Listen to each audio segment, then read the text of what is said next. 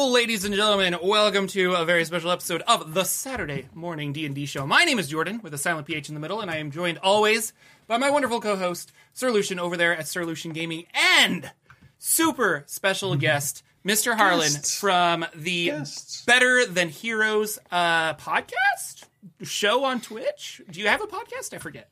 We don't. Yeah, okay. We call it. We just go show. Yeah, it's a show. Just a show. That's cool.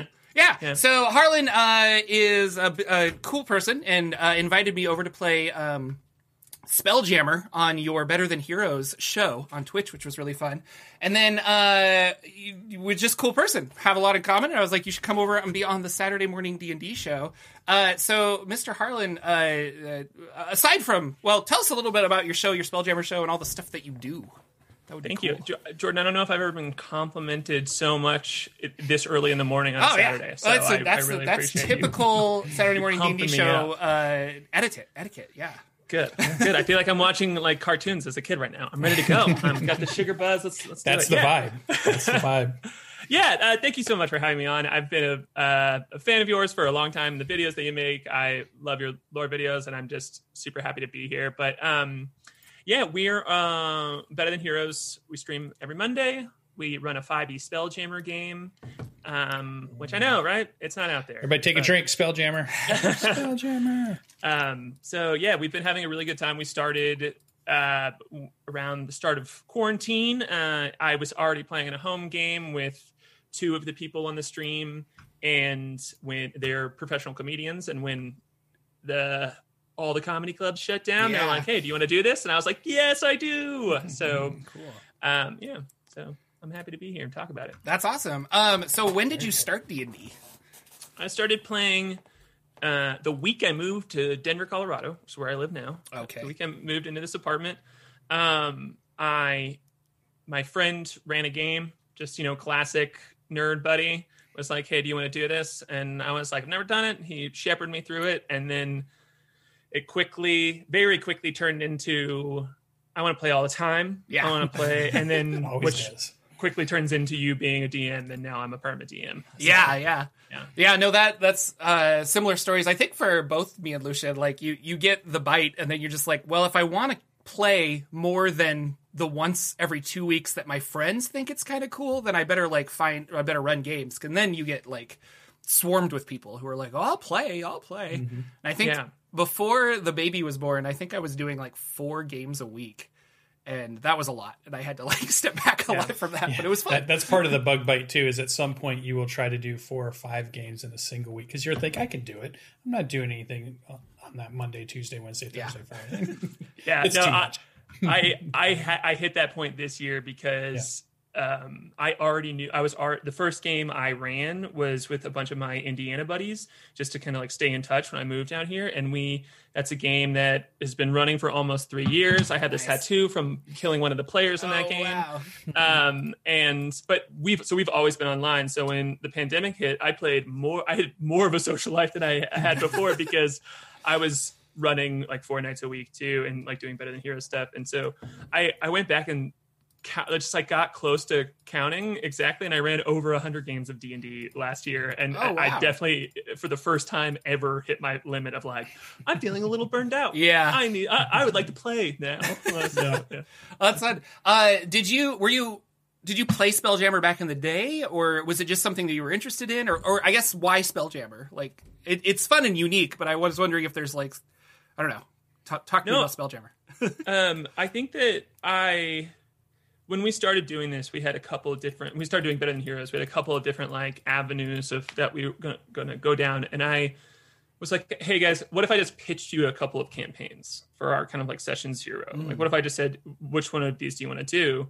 And one pitch was like a homebrew world. One pitch was, I think like just running directly in the Forgotten Realms. And then the other one was Spelljammer. And they were all excited about it. A couple of them, 2 of the players have been playing D&D for a long time, and so they had never heard of it or really encountered it, and so they got excited about the weirdness and the uniqueness of it. But for me, the thing that I love about D&D specifically is the magic system. Okay, is the like infinite kind of like big world magic, the scaling up of it, and I mean, another reason I love D&D, like in comparison to like a lot of other games, is that it just feels like a bottomless wormhole. Like my brain, my obsessive brain can just latch on. And Spelljammer felt like an infinite version of that. And I got really into the idea that like, okay, if we don't want to play in this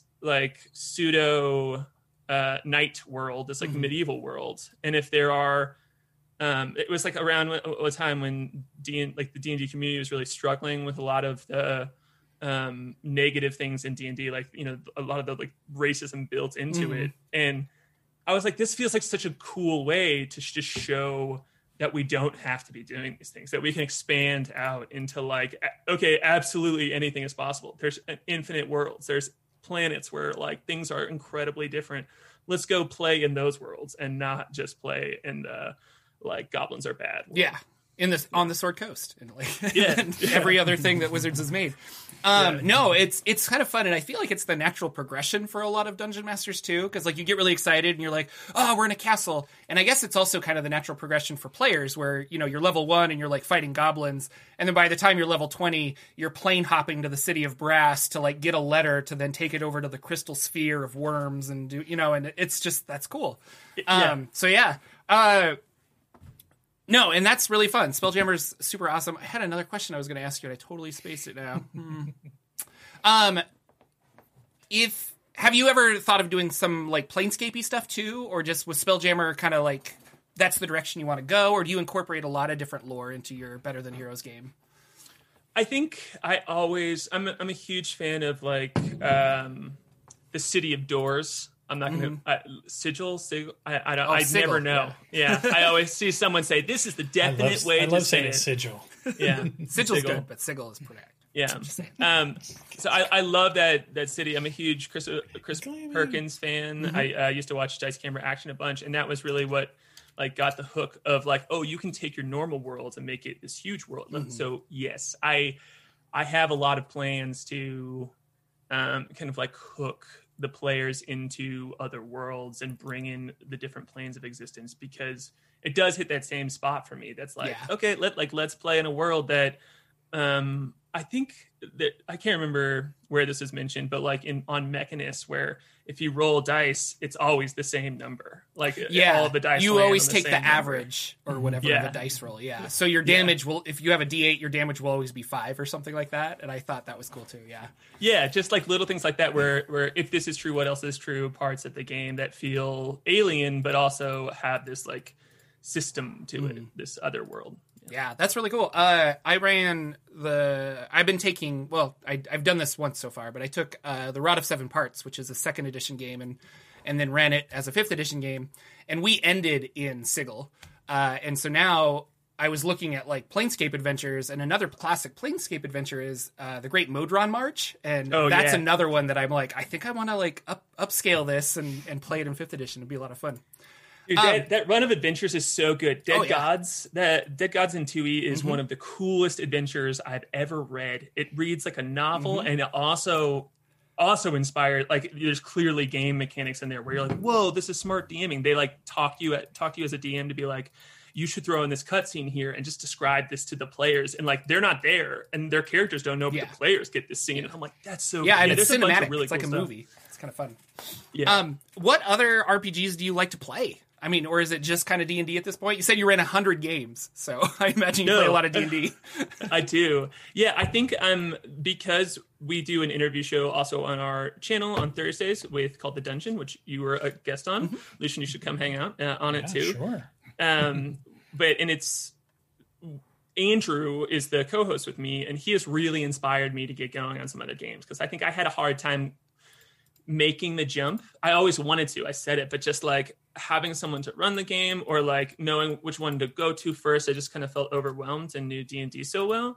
But he pushed me over the edge, and I have played a lot of Tin Candles, which is this weird little game that it's not little, it's very big in the TTRPG world, but it's super unique because you tell the players at the beginning that their characters are going to die in the end of the session, and it's no prep, very heavily improvised, but with like a great rule system that like fits with the style of game. I highly recommend that. And I've been playing some Lasers and Feelings. We played the Swords and Emotions hack. Andrew ran some of that for us. I think we're going to stream some of that. But I'm really excited to talk to you guys about Monster of the Week, because you can't see it, but right here is on my bookshelf behind me I got that for Christmas. My wonderful wife, Sarah, got it for me. And I really love that system because I'm like an X-Files Buffy fan. Yeah. And you all have been playing it, right? We did one session, just started, yeah. Okay. So a friend of the show, LB Hackemup, who people have said should be the like third host of our show. They're like, you should just keep her on all the time. But she's a very busy person. She wanted to run, she loves Monster of the Week. And so she's doing like it's a test run, I think, in her mind, but it's very professionally done. Like she knows what she's doing, and she's streaming it on her show, on her Twitch channel, and invited us to be on. So we're doing like a 4-week run, 4-episode, just so she gets the idea. We're a mini-series. Yeah, a little mini-series. And she's like, if you like the characters, we could always bring them back and stuff. And we're having a lot of fun with it. And I've never played Monster of the Week, but I've played a lot of other games like that. Like I talk about Kids on Bikes a lot, and I like that game. And we always Lucian really likes Tales from the Loop, even though we haven't played it yet. But oh, nice. Yeah, Andrew's a big Tales of the Loop fan. Those are like both that one that you mentioned, Kids on Bikes. When you talked about it on our show, Jordan, I had that same response when I learned about Monster of the Week or Tales of the Loop. I'm like, oh god, I want to play it so bad. Like, it's on the list now. Yeah. Someday I'll have a Saturday. It's I like how your list is like you play D&D, which is the mainstream, and then the ones you dabbled in are very indie games. You didn't dabble in, didn't jump over to Pathfinder, you didn't jump over to the Monty Cook stuff, which are a little bit more mainstream. You jumped right over to the indie stuff, which was really cool. So you're like on the two edges of tabletop role playing games as far as what you're playing. That's pretty funny. I mean, I love the weird shit, you know. So I feel like I get what I need out of D&D as far as this like classic big experience, and then I want to just like dive into some weird stuff, which is why we're playing Spelljammer too. Yeah. Yeah, I have not played 10 Candles yet, but I have it. But for the last 3 years, I've been doing a Halloween Kids on Bikes game. Which has been really fun. And so it's always different. We have new characters, and it's like, what's going to happen this Halloween? And it always takes place on Halloween. But after reading 10 Candles, I was like, oh, I think I want to do that now. Or 10 Lights, that's what it's called. I'm sorry.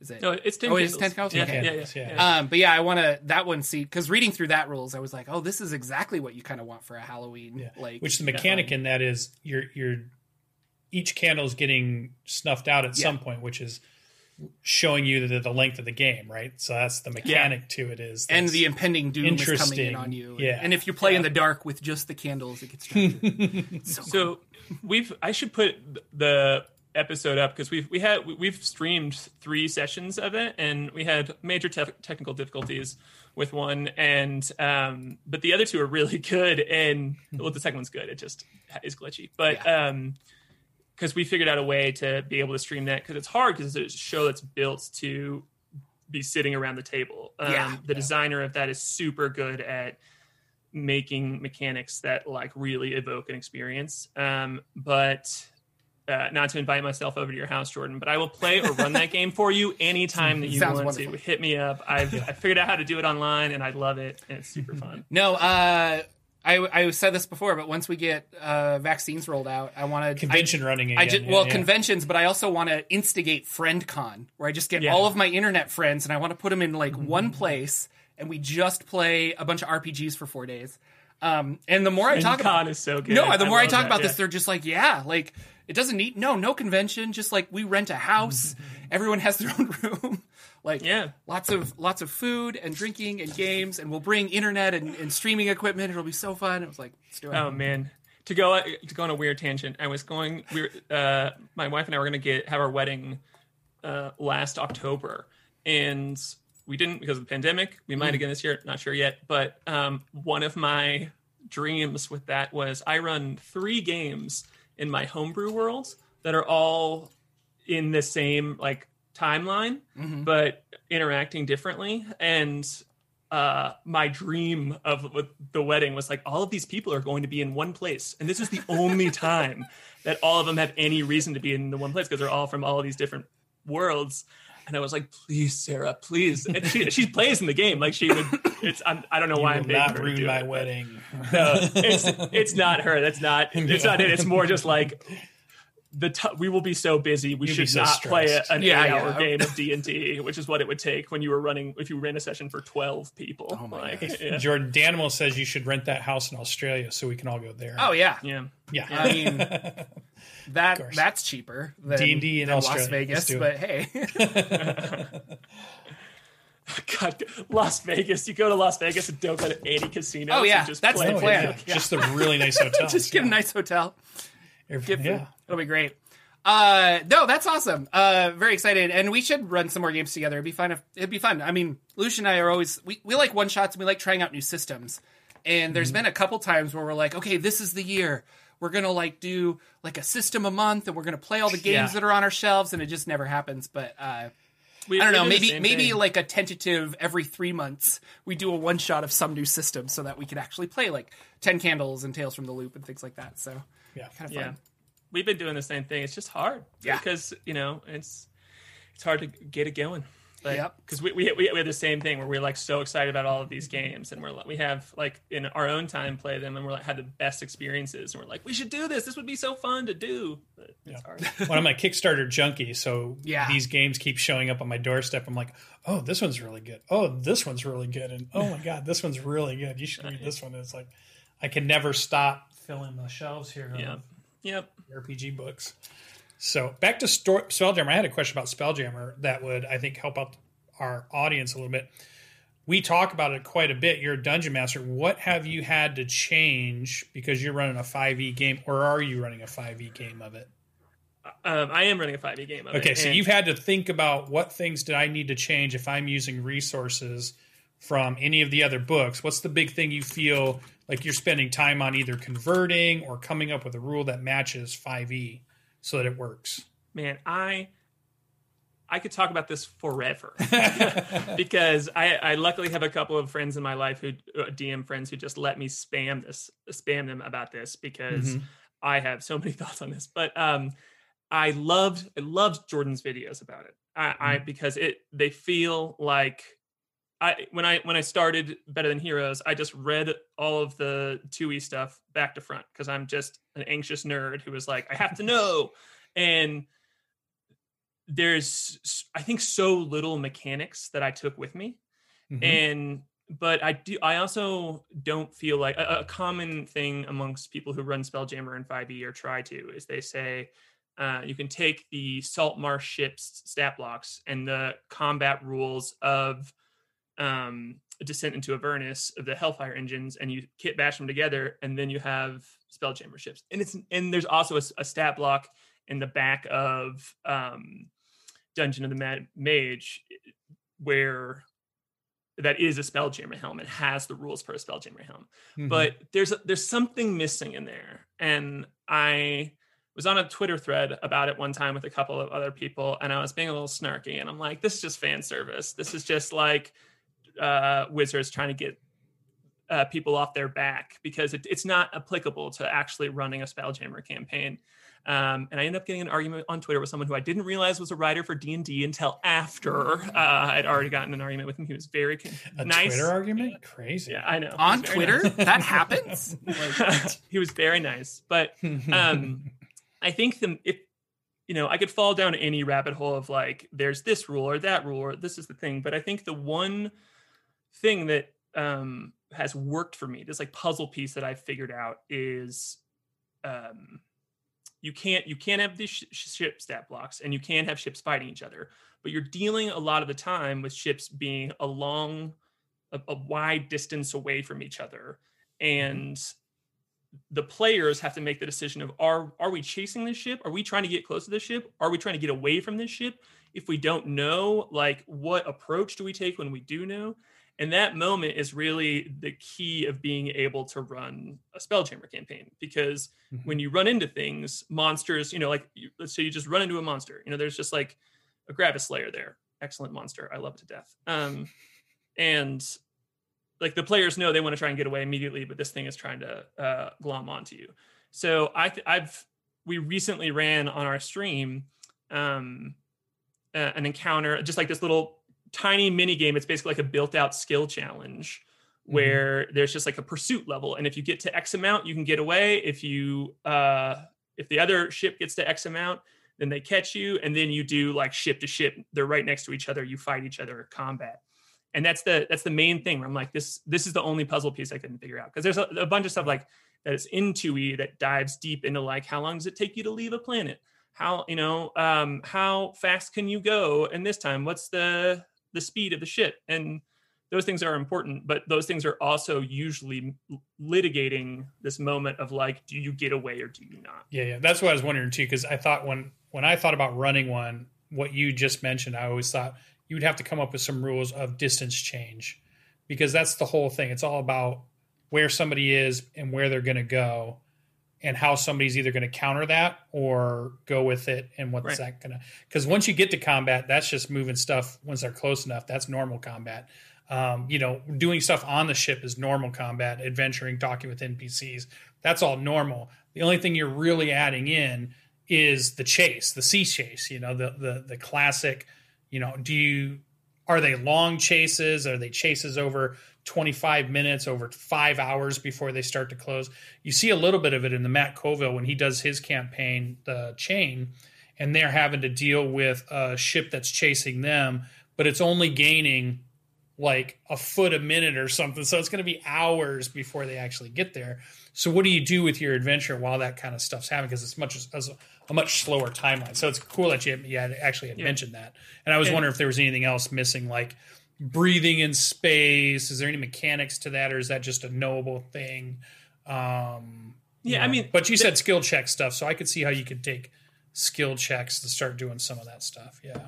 And there are like you as a DM, you can kind of dive into any of these things that you want to, and let your players, as long as your players know that this is the rule system that you're using, you can do whatever you want. And you can also not care about anything you want to, because it's about, creating this experience where the players are having fun. And that's why your video walks it through perfectly. Like I'm so jealous that because I just spent like hours trying to understand it, and you streamlined it so well, like the hex movement of like your helm rating and how you move around. And like that's so beautiful. I don't want to under like that took a while to like that whole series was like months in the building, where I'm just like, how do I do this? And I had to basically, I think I taught myself 2E.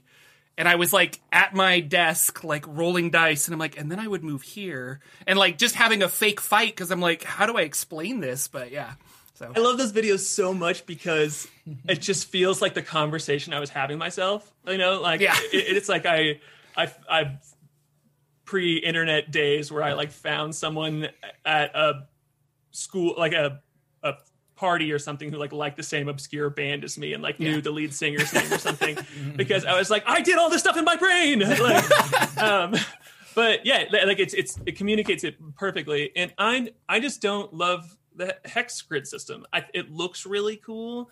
I do love the aesthetic of moving around, but it's a different game, and I don't think it engages players in a way that is designed for 5e.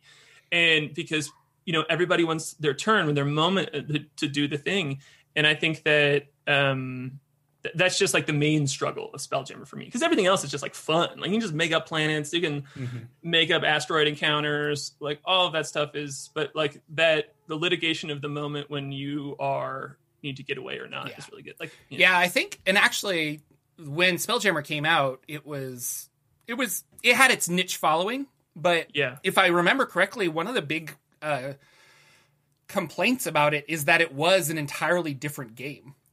We would have our role play running around a dungeon game that was popular with Advanced Dungeons and Dragons, and then you would have this ship game which was on a completely different map, and it had completely different rules. I mean, you're still kind of rolling to see if you hit, but you're talking about and I always think of the Star Wars wargaming people that I see at the tabletop store, my gaming store, and they've got the lasers that show, okay, yeah, you're within threat range of this, and they're kind of moving their ships around, and that's fun. But when you're sitting down to be like, yeah, I really want to play D&D, and then they present you this like obscure like tabletop, it's like, well, if you miniature upgrade your ship, but again, that's fun for some people, is to have this clunker of a ship. You get money, you buy better equipment to make it go faster and things like that. So, yeah, and I've really considered, and I might still incorporate this somehow. There's this like whole thing with our ship and our campaign that we don't even dive into, but like, I really like maybe using the Matt Colville rules of like strongholds and followers for a ship, and just like you upgrade that, and it is its home base.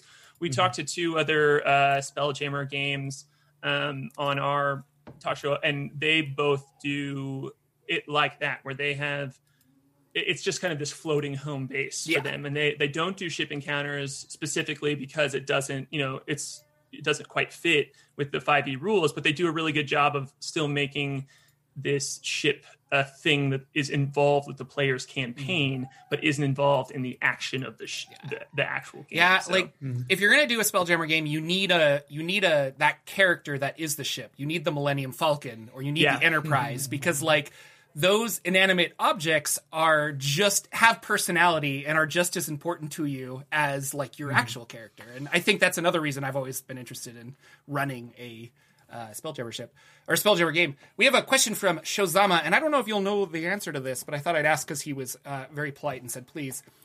He would like to know if you prefer the rules presented by the Complete Spacefarer's Handbook, which was written by a freelancer, or the War Captain's Companion, which was written by TSR. And I don't know the difference, but maybe you do.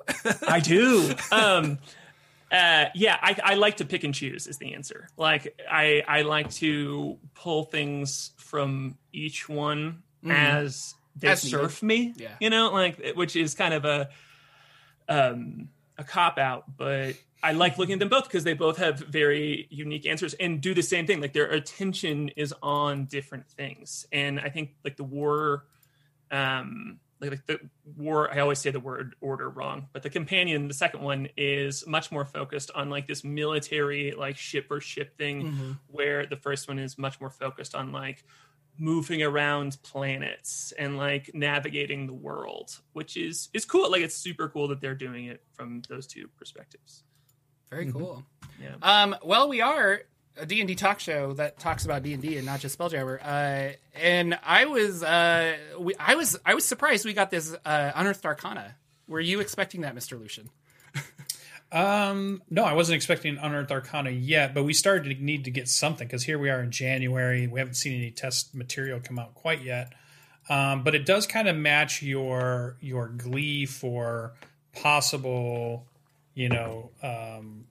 Ravenloft kind of setting. Possibly, or like a dark phase type setting that you've been thinking that's coming down the pipe, because we've heard little things here and there about stuff like that, and this kind of definitely says, okay, they must have something coming at this point that's very Gothic and very what matches their Gothic settings, Ravenloft. I thought it was interesting, and it's another push in the way of removing stats and abilities from maybe the race you are and move it more towards what like they're calling the lineage, and things that can happen to you might give you those things, or kind of breaking stereotypes down that they've always relied on. So it's definitely their move in the last year or 2 to kind of break those stereotypes. I thought it was pretty interesting. I love that it's how do you guys pronounce, is it Dampier? Is just the H is silent instead of just saying vampire? Is it? Well, I mean, I know that on this stream the PH is silent, right? Yeah, absolutely, 100%. So always. But Ampere? It's an Ampere? I think it's Dampier. That's how I've always said it, but I honestly don't know. But it's something you see if you go to. So we're talking about Gothic Lineages. This is the new Unearthed Arcana that came out, and they're not races, but they're lineages, which is you could be a dwarf that got turned into a Dampier, or you could be a elf that has become a reborn. But the three of them are the Hexblood, the Reborn, and the Dampier. And I thought it was Dampier, but I honestly don't know. That's like a half vampire. Like you can go in the sunlight or something. A blade, if you will. I don't actually know. A Vampire Hunter D. Vampire Hunter D is what I always imagined it as. Yeah, exactly. And this is interesting. Like, again, they want to... Wizards of the Coast feels like they want to take that... They regret using the word race, even though it's been with D&D for so long. And the current writers regret the old writers. Thank you. Have strapped them with, yes. Because even Pathfinder calls it something, your ancestry or something like that. Yeah. But they want to get rid of that. And so I thought it was interesting, but they don't want to rewrite their older stuff. So they're specifically have a little blip in here where they're like, going forward, the word race is actually going to mean this. And so they're redefining it for older and future publications. But the coolest thing about this, I thought, because it is just another like D&D race type, but you're actually combining two different things. So you could be humanoid and undead, or you could be and we haven't seen that because the satyr, I think, is just Fey, and the centaur is just Fey. They're not humanoid Fey. They're not two different kinds. And then that opens up a can of worms where, because you're humanoid, this works on you, but because you're undead, turn undead also works on you. And so there's just weird, I don't know, it's kind of like, do you think it's a negative or is it a positive to have both of those? Or is it both, I guess? Right. Well, it's the first time we see mechanics where you can change, right? Not just you asked your DM if I could be something different, but your character evolves to something different or is part of something different. Or now you're kind of mixing and matching half this, half that kind of thing. Whereas before you were always just kind of choosing. So I think it's kind of interesting that we get those types of mechanics. Which ones go away? Like all of a sudden, if you're human and you go undead and you get the certain things, but what if you're, I don't know, what can an Aasimar then go reborn or Hexblood or, can well, and you don't get both worlds, I would assume, right? Like, if you're Aasimar, you lose the light cantrip because now you're a reborn that has whatever they have. I don't know, deathless. Right, because they talk about you use the rules in Tasha, where Tasha talks about doing those kinds of changes and the lineage changes. And I've only read over them like briefly because I have not used too much of the Tasha's lineage stuff yet. But I think it's just another step in that way. But I've always wanted in the book. I can't believe there wasn't always rules in every edition that says what happens when you get bit by a vampire, what happens when you get cut by a werewolf, when do you get lycanthropy, when do I get to be a were-rat? We fought were-rats and one of our people was going to turn into a were-rat. What is that going to mean? Or that kind of stuff. Because there's always things trying to turn your character into something else, mind flare, putting stuff in you so that you become, all that kind of cool stuff. But the rule, it's implied in there, but there's not necessarily rules right in the DMG telling you how to handle it or what to do with it if it does happen. So I think this is a step that way. I love this so much. I mean, I think it's clear from like the stuff I was talking about earlier of like, if we live inside of these magic worlds, if we're playing inside of these magic worlds, then like so much is possible here. We don't have to live inside of this world that is like in real life problematic because it's talking about like eugenic race stuff. That's a real big bummer and feels bad. And so, but I think another side of this is all stuff that DMs have been doing at their table forever. Like you can't pick up the DMG or without having some knowledge about tabletop role-playing games. It really doesn't teach you how to play Dungeons and Dragons. No. It gives you this like wider spread of like what is possible and like the Forgotten Realms and the planes and blah blah blah. But I love this kind of stuff because it feels like it's teaching the skills that people have, like DMs have learned already, and it's to a new generation in a way, and I think I've talked about this before. Like some people need the okay from the people that wrote the book. So it's like, now it's okay. But like, I think the like old school role playing people are just like, well, no, like, I don't know. You want to be a cat? You're a cat. I don't care. Like, So. And I have a couple of friends, shout out to my friend Ben, who is just so on top of what is Adventures League approved and what is not, because he really likes that stuff. But he's, he likes it because he wants to all be on the same page, and he's never against stuff like this. But I think that's an important perspective that like we forget because we're just people playing at home. How valuable it is to DMs who want this kind of freedom, but are playing at tables that's not just their friends, or are playing at conferences or running games for game stores or stuff. To see this like progressive take on like be approached by wizards is so great because it's like you get to do weird like hag. Yeah, you're like stuff. a hag-born so thing, and yeah. Well, and there's a personality type that exists in our community, and it's all gaming communities. They're rule followers. Yeah, they find a game, they open the packet, they look at the followers. rules, whether it's a board game or whatever, and they follow it. They don't want to think about variants. They don't want to think about just make it up as you go. Right. They're very about your game says this is the rules. That's what I'm going to do. Now, certainly there are people that take that way too far and whatever, but you're like playing with contract. those people. You're playing with people that are like, oh, the book says I could do this. Can I do that? And that's just in their brain. It makes sense. Oh, it's a rule. I'm following it. So I think we're starting to see, and because even in the chat they were talking about, well, you've always been able to do anything you've wanted as a dungeon master. But if you're that type of personality that just likes, I follow the rules. It was in the game, that's how Monopoly's played. I read the thing. I'm not making up rules for Monopoly on how we're going to. Now, lots of people do. Lots of people have house rules to make it more fun. But other people are like, no, this is how we play Monopoly because this is what page 2 says. And that's their fun. They enjoy that it. Person so we kind of mix all that together. I would like to play by the rules. Does anyone else want to play the game that we're playing? But we had a DM on the dungeon, John Roy, who came in, and he's like, oh, why would I homebrew any rules? Why would I do anything that's not by the book? Because I don't want to be in charge of this. I don't want my friends to be mad at me for ruling one way or another. Like, let's just look it up because then we're all on the same page. It feels like a social contract, and those contracts just include things that are more expansive. And we all decide the rules. I always like that. I've leaned to that more in my dungeon master career or game master career, where trying to be the one that figures out how things work versus let's just ask the players what makes sense. What can we all agree on? And that's how we'll play it moving this way forward. And that way it's more collaborative and everybody buys into it versus you're the arbitrary judge and you side one way and one person's happy and the other people are mad or whatever.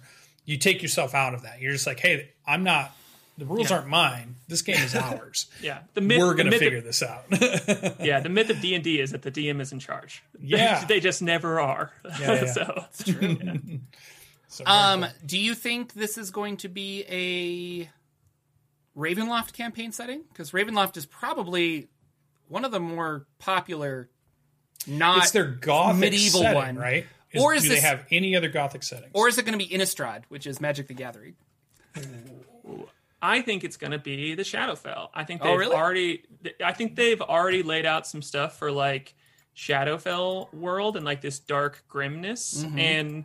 They've put out a Strahd adventure and it did really well for them. And so I think that they're going to kind of like have this crossover that like leaks into Ravenloft, maybe has some connection into or around that, but is a Shadowfell campaign. That's interesting because that would be the first, that would be the second. We've gone to the Hells thus far in 5e is plane hopping, but that's it. So we've not gone to any other planes yet officially in 5e, so that'd be the second one if they did. I would love a Shadowfell book. Yeah, like, there's so much heartbeat. There's so much, and there's so much in Mordenkainen's too. But that like it's stuff that's in the back of different adventures. Stat blocks that we've just seen before. But a missing piece of that is there are so many Shadowfell stat blocks in there. Or what if we get the book you've been wanting, which is a planes book, and this is how it's going to work. They're going to give us 3 things that come from one plane and 3 things come from another plane. And the book is like a mixture of 7 or 8 or 9 of those. So just like Tasha's was 22 subclasses, we could have like this list of 3 for Shadowfell, 3 for the Feywild, 3 for whatever other plane they want to do, and say, here's this, and this, and here's your big planes book. It'd be fun. And then I'll staple it together, and I'll just be, it'll be great. I still really want the idea, or we talked about it a couple weeks ago, I think, where I want a Feywild Shadowfell book but like you're holding it and it says Feywild, and then you flip it upside down and it's reverse printed so that the Shadowfell is on the other side. And I'm like, Wizards, hire me. I've got the ideas you need. That would sell so quickly. So, my project managing brain is like that. Like, how do you print that? Like, yeah. And their marketing guys go, he wants us to put 2 books into one, and we're only going to sell 1 book for one price. That doesn't make any sense. We want to sell 2 books for 2 prices. All right. Marketing genius? What? But I do like the 4th edition Gloomrot and Beyond Shadowfell book is an amazing sandbox to just play around in. Like, and I've used it and I've said it before, and I think I did a video about it recently, and it's really awesome. So, well, you pushed your players to their because you enjoyed it so much. Yeah, I was reading that, and I'm like, you guys are going to the Shadowfell. Players there. I'm a terrible DM because I'm totally just like, Jordan's interested in Al Qadim deserts right now, so that's where you are. And Jump a portal brought you here, and you're like, what? Like, we're railroading there. Jump on this train. But they have fun. It's okay. It's all about having fun. If my players were just like, we hate this, then I would be like, all right. But they have a good time. That's awesome. This is something that I'm glad we both saw this, Lucian. But there's a D&D campaign that's going to be going with puppets. And it's called Stuff of Legends on YouTube. And it's a 30-minute drunk history style D&D reenactment. So the players have their story, and then it's what their actions are reenacted in the fantasy world with puppets. Brilliant, and I wish I thought of this before anybody else, kind of a thing. But it looks like it's going to be really funny, and that's on February 2nd. So I think we'll talk about that. It was on their news channel, and they just announced it, and I thought, Jordan will like this. He will. So February 2nd so clever. Is, I think, when we get to see it, which is just in a day or two. So yeah, we'll talk about that next week, probably. That'd be interesting. Legends. Yeah, that's so cool. It's such a unique take on telling a D&D story. That's super fun. Well, and I think not to downplay. I mean, we all play games, we all stream games, but it's so saturated now that if you are trying to do something new and different, it's like, well, why should I watch this when I already watch Critical Role and Acquisitions Incorporated, and you have to be different. And I don't know, that's hard to do. And it's such a long form set of entertainment right now. It's 3 hours, 4 hours. It's not like anything else out there if you're keeping up on your favorite shows, but something that's a 30-minute reenactment of the action versus the whole 4 hours of what brought us to that 30 minutes of action. That could be kind of fun. And if you can't animate, but you can create puppets, I mean, that might be a way for you to be able to do that kind of cool thing. Because I couldn't animate a story to save my life, but maybe I could make some puppets and stuff that would be kind of cool. So use what you got. Yeah, so it could be interesting. I thought I saw that on. There wasn't much other news. They had no other real videos on their channel to go look at, so they have not dived into Candlekeep. I assume within the next few weeks we'll start seeing Candlekeep videos where they talk about parts of that, or they'll give us some more history on it. They usually do lore you should knows and those kinds of sneak peeks and lots of fun writers in things. That book. But it's a campaign book, so there's probably only so much that they could show us. Versus when they did Tasha's, they could have 22 videos because they had 22 subclasses to talk about, plus talk about sidekicks, plus talk about patrons, so they had a lot to do. So I don't know what kind of videos we're going to get. I'm still hoping, we haven't seen anything yet, them mentioning whatever their live show for the year is going to be. Yeah. Are they going to do another online convention? Are we finally pushing to get enough vaccine saturation that people can actually go and visit each other? I don't know if we're there, but if they plan something in August, September, October, maybe that'll happen. But so we'll have to see. So not much news. I hope they interview writers, because the list of writers that they have on that are just people who I've followed on Twitter for a while, and I was just like, oh my gosh, these are all these people who I've learned so much from just them talking about games, and now they're putting on adventures officially. It's so cool. I think at POC Gamer on Twitter has some writing in there, and they've been a huge influence. He's been a huge influence on trying to write these worlds that are not centered around humans coming up in a way that is sort of Western culture with castles and magic. So as I've been trying to write stuff, he has some really good blog posts about think about this. If this is here, why is this here? And then how does this interact with this? And what are these cultures looking like if they fight against each other, or or come together. And so I don't know, it's just cool to see all of these people who've been doing a lot of work online get officially like paid and represented by Wizards. So Yeah, that's cool. I'm a big fan of Amy Vorpal. I don't think I've like mentioned this before, but like I've been following her for a long time. And back when I was first getting into D&D, she was on the Saving Throw show, and I was watching her, and I was like, she's so cool. And then she was on Nerdist for a while and doing a bunch of stuff, and I just have a lot of respect for her. She's really awesome. And this is my geek out moment, is because she tweeted that she's like, you know, pandemic was hard, but she changed a bunch of her stuff, and she wrote this thing for Wizards, and she's been working and things. And I was like, this is why I like Amy Vorpal, everybody. She's like always climbing forward and doing really awesome. And then she liked my tweet, and I'm literally at work, and I was like, oh, like, and I was like, yeah, you're just fanboy. It's fun. So hers looks really funny. I can't say who, but I had one of the writers message me and was like, I just watched this video of yours, and you're going to be very excited when you read my adventure. And I was like, she's so like, cool. I can't say more. And I'm like, okay.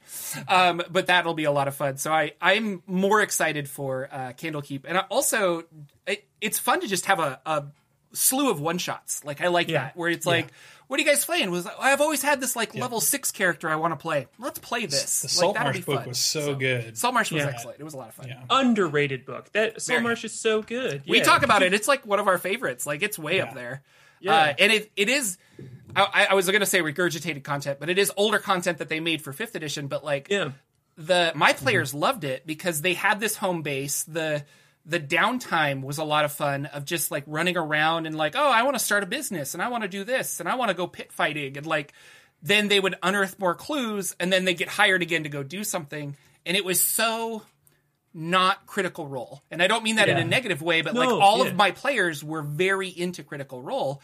And this was a weird experience where they're like, we're just kind of like for hire. And I'm like, yeah, like, what do you want to do? Kind of a thing. Yeah. So, and see, they did the one before that, Tales from the Portal, which I think was their first kind of bring back anthology stuff. Yeah. But they didn't have the formula right. And then they hit with Saltmarsh, and there's the formula's perfect. Yeah. And if they just keep following that and then, you know, bringing stuff in, I think it's just going to be great. Loose threads that tie stuff together, but enough that you can just run it on your own. They have to be interesting enough that you could just run that one piece and it's done. And that makes it so good, because if you have 10 pieces that are so good just by themselves, and you multiply that by 10, that just makes it even that much better. Yeah. So it's not like, oh, I love Storm King's Thunder, I love running it, but really the best part's chapter 3, not the other chapters. You know, you're kind of picking and choosing. But if you've got 10 tight, solid, really good things, and you put them all in the same book, you're just like, this is amazing. You know, this is really good. And I think it's, again, in the same way that you know, we've all kind of been doing this at our tables and know to do this because we've been DMing for a long time.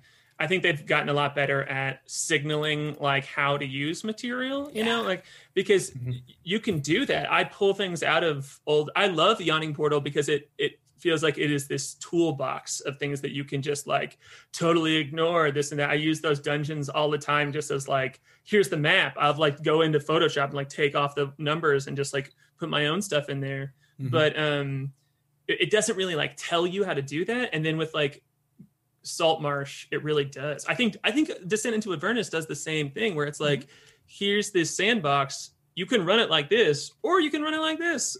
I don't know. Here's a bunch of pieces, and in a way that is good. Well, that made me another question. What are you doing? Most of your games online? Are you doing most of your games were in person? I know up till this year it might be a little changed. Yeah. And then what are you using online to run your games?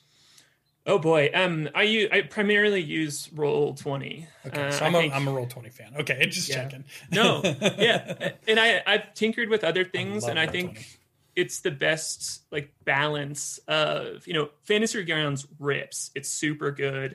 I get that if all of your players were on board and were into like figuring out how to use it, it's really, really good, but I think Roll20 is a good like balance. And then most of your games are now online games, or have always been online games, or have you played around the table more than you've ever played on online games?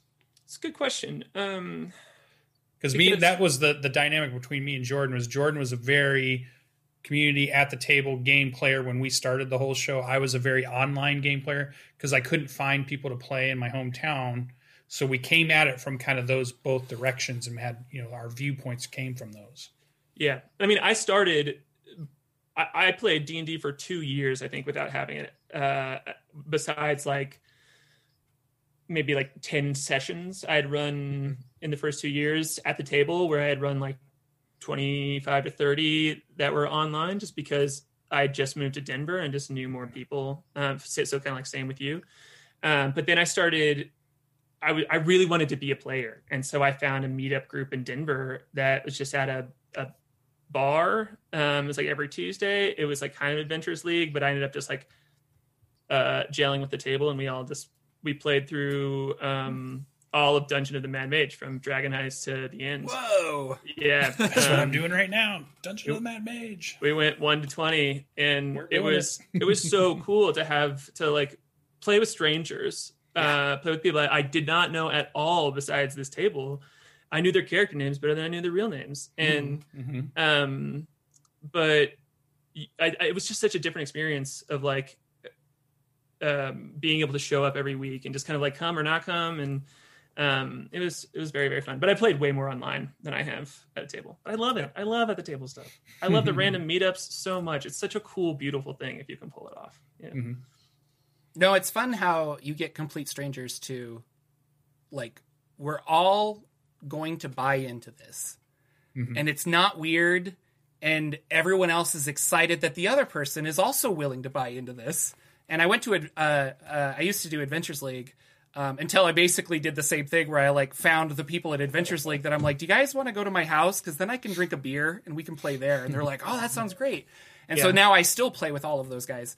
But it's just really fun where everyone's like, yeah. And then somebody you don't know walks up and it's like, I just charmed this guy and he's telling us the whole story of the bad guy. And you're like, rock on, guy I don't know. Like, that's cool. Yeah.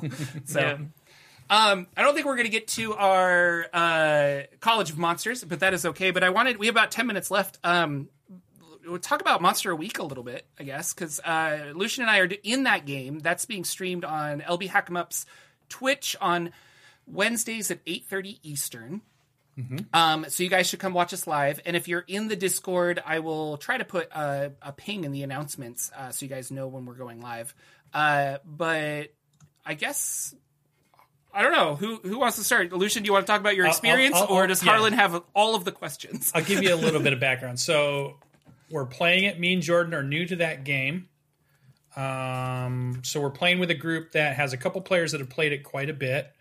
Our game master, or the keeper of the secrets or keeper of the story, she's played but hadn't ran it yet. So it's somebody who's new to running it.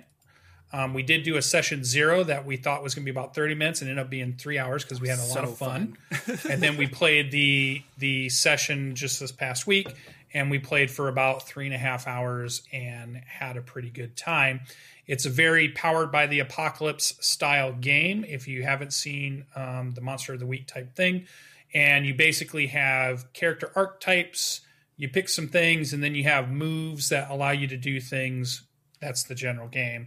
And we're playing in a modern day supernatural game, just like the show kind of Supernatural. We're in Montana, and somebody's gone missing, and we're investigating it because we know that there are supernatural things out there, but we're new to that. So that's kind of like the whole setup to the whole thing, where I thought we could really take this conversation, Jordan, as far as we're D&D players, we're dungeon masters, we run games. The differences and the things that are alike, but the things that are very different from the style of games that this ended up being. What do you think from like a dungeon master's standpoint, if you all of a sudden had to turn around and run that same game in that same session, same story, same characters?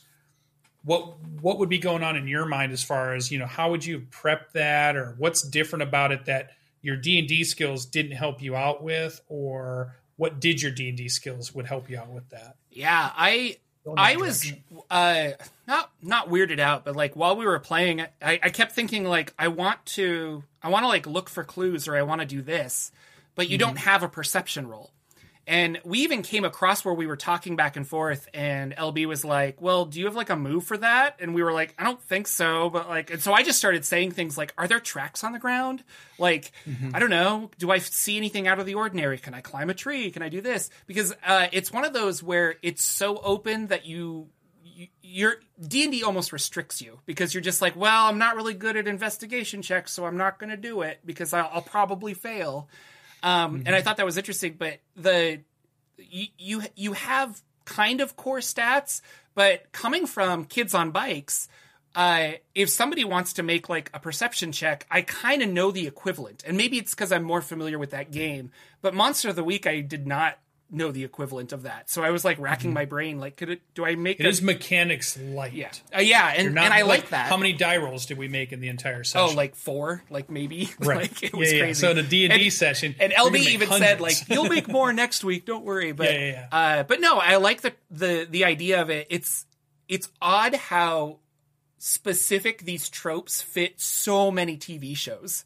And I was like, oh, okay, so we found a formula back in the early 90s that really worked for Buffy and X-Files and things like that, because you do have these characters that are, down to your character, which is just like the average Joe who's not good at anything, and it's hilarious. So I watched your last episode of the Saturday morning D&D show, and you were talking about the mundane, and it is literally the thing that hooked me about Monster of the Week, because I was like, boy, they just have this one-to-one of the TV show on lock, because I didn't even think about that being a trope, and it's such a trope, like the Shaggy character, you know, the Xander of Buffy, the like Xander, he's just like, exactly. oh. And you in our game specifically, you asked like, hey, I have this move where I can roll to like stumble upon something, and it may or may not help you. Yeah, oops is the ability. And so we rolled that, and I guess that's another thing, is because with D&D you are heroes, and you're also heroes here, but like you're not superheroes necessarily. And being the guy that can just like walk in, the normal that can walk in and like talk to people, as opposed to my character who like looks like he's homeless and is on a mission from God and is like running around. So it was a lot of fun. And the idea in the storytelling is that person represents the audience, right?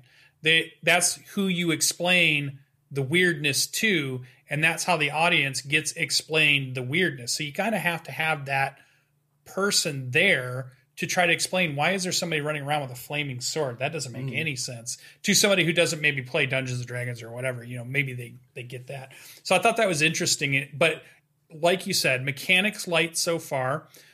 We dove deep into role-playing our characters and conversations with characters. And I felt like that was a little bit of a shift from what we do in Dungeons and Dragons. Dungeons and Dragons is almost like I'm playing a video game, and I'm moving the controllers and I'm hitting the buttons and things are happening on the screen and the Dungeon Master is telling me those things. We were sitting down and having conversations, almost more of like an improv actor, or I'm feeling out what the character might say or feel or think about that response. So I felt there was a little bit of a difference there too, as far as how the game was represented. It felt more improv and actor-like, I want to say, whereas Dungeons & Dragons feels like I'm playing a video game sometimes. So there was a big difference there. Both are great, both are fun, but it's like a difference that you're going to feel, or so far that I've felt. It's different styles of play, because my Wildmount game, they are all about voices and strong character opinions and having like discussions in character. But then I've had other people at the table where it's like, my character, third person, like my character would like to walk over here, or they kind of hand wave it. And I've done this too, because it's easier sometimes, where you're just like, I don't have the words, but I want to try and convince him to give me the key.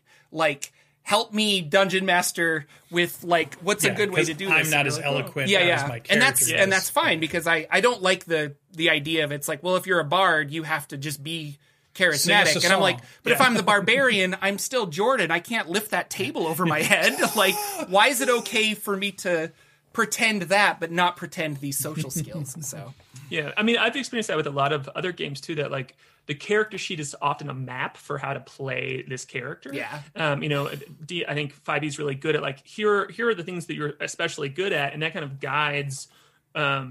If you want to be like a zany rogue, you can be a zany rogue, but you're still this like sneaky like thief person, or you can be like a grim version of that. And I've experienced that like as a player playing other games, where I'm like, oh, I can just be whatever I want. Like I'm good at this or good at that, but then I can just be whatever I want. And that openness is sometimes intimidating, but sometimes fun. Like you're like, okay, cool. I have these skills, but I can just be this character and I can just decide. Mm-hmm. Yeah. I think the show's really brought out already where there's two people that me and Jordan never met. The connection is LB, who we've both met and have played games with before. And so there's a relationship there as far as, we played games with them. We know how they are. But we came together so far so good with two complete strangers that I thought that was a little bit amazing that there was already chemistry. There was already built into these new characters some chemistry going on. The interactions between how the characters are acting and doing things are really fun. So I felt like that is really going to show up in this show well if you go back and watch it. That I liked a lot. That was different than what we might get in some other games that we play, is that chemistry from the players is really forefront at the moment. And that's super cool. And I thought LB did great with her voices of her characters. And I'm a DM that doesn't do any voices. So if my players never get special voices and stuff. And that's like one deficiency I wish I was better at, because I just can't do, I can't be the Matt Mercer, which I wish everybody could do the voice of Matt Mercer stuff. But she's done a really good job, and I like those. I even think, Jordan, you do a few voices, but you don't do too crazy. You don't go too out. No, I played in your game. You should listen to most of Rod of Seven Parts. No, all right. I've got 4, and I kind of just like this is my like lower pitched Irish. It's fine. Yeah. I'm not good, but it's fine. But I love the people that can do that. Yeah. Lucian, here's my DM pro tip: bag of helium right here. You just that's character voice. You might get a little lightheaded, but that's part of the just fun. As much helium as I want, just all through the whole session. Then, right? Yeah. That's your PSA. Yeah, I might go to an oxygen bar afterwards. I don't Kids know. were experts. Don't do this at home. I've had a couple of people in the chat of our games. Like, there's 4 reoccurring NPCs that are like the crew, and they're really like the 4 voices that I can do. But chat has kind of like started when I stick my jaw out like this. They're like, oh. Harlan's about to, like Goat's about, like this, one of the characters' name is Goat, like Goat's about to talk, like he's got his jaw. Yeah, those physicalities help a lot. Harlan, thank you so much for coming on to our show. Where can people find you? See how fast it goes? Yeah, I know. I love it. We do a 30-minute show, and this felt still like a sprint. So thank you for letting me just talk forever about D&T. It was awesome. You can find us on YouTube, on Twitch, on all the socials. I'll drop a link to our Twitter in the chat so you can see. Oh, I don't know if you have ability on YouTube at least, but I think it will get mad at me for linking things. Okay, I won't do it. Well, you can try anyway, and maybe I can approve the comment. But. Yeah, it'll be in comments and stuff. But I did take your Better Than Heroes Twitch has a Linktree bio that has all of your links, and I put that down below in the description. So check it out. It's a really fun show. I'm on one of the episodes if you want to hang out. I was a Gith Zerai warlock or so, and we were chased by a space fire dinosaur. It was really fun. That was a fun one. You have lots of really great art because of your original flavor Jordan, who does lots of art. But also something that I don't see on a lot of streams is you have an improvised musician that is watching the show and playing and setting the mood while you guys are live, and it's helped so much. That was amazing. So Jason Wardell is a master. I cannot believe we got so lucky because he's also a DM, and so he just like gets it and is so good at playing on a synthesizer, and he plays along. It's so fun. So it's really fun. I think one of the really good shows out there. So you should definitely check it out. Better Than Heroes. Yeah, I encourage people to jump in straight in arc at the beginning of arc 2 if they want to, but you can also just come watch us live on Mondays. You'll figure out why we make fun of Relic, the NPC, and who everybody is. They're about to maybe steal a Nautiloid right now. That's kind of like what it's looking like they're going to do. So it's a fun time. That's awesome. Come watch it. Well, thank you again. Lucian, anything before we go? No. Hey, thanks for coming to the show. Oh, siren. And, there's something's going on. It's Lucian's siren, or is it your siren? Yeah, well, usually I get my siren at the very beginning of the month, so it's all right. Awesome. Thanks for coming to the show, and I think it was awesome. I bet we'll have you on at some point in the future too, and as another guest host. Yeah, it'd be awesome. It was super fun. Please, thank you. Thank you guys so much for watching, liking, subscribing, sharing with your friends, all of that awesome stuff. We will see you next week with another episode of the Saturday Morning D&D Show. Goodbye. Take care. See y'all. Thank you. Our intro and outro music is 8-Bit March by Twin Musicom, licensed under Creative Commons. Check out their website at www.twinmusicom.org.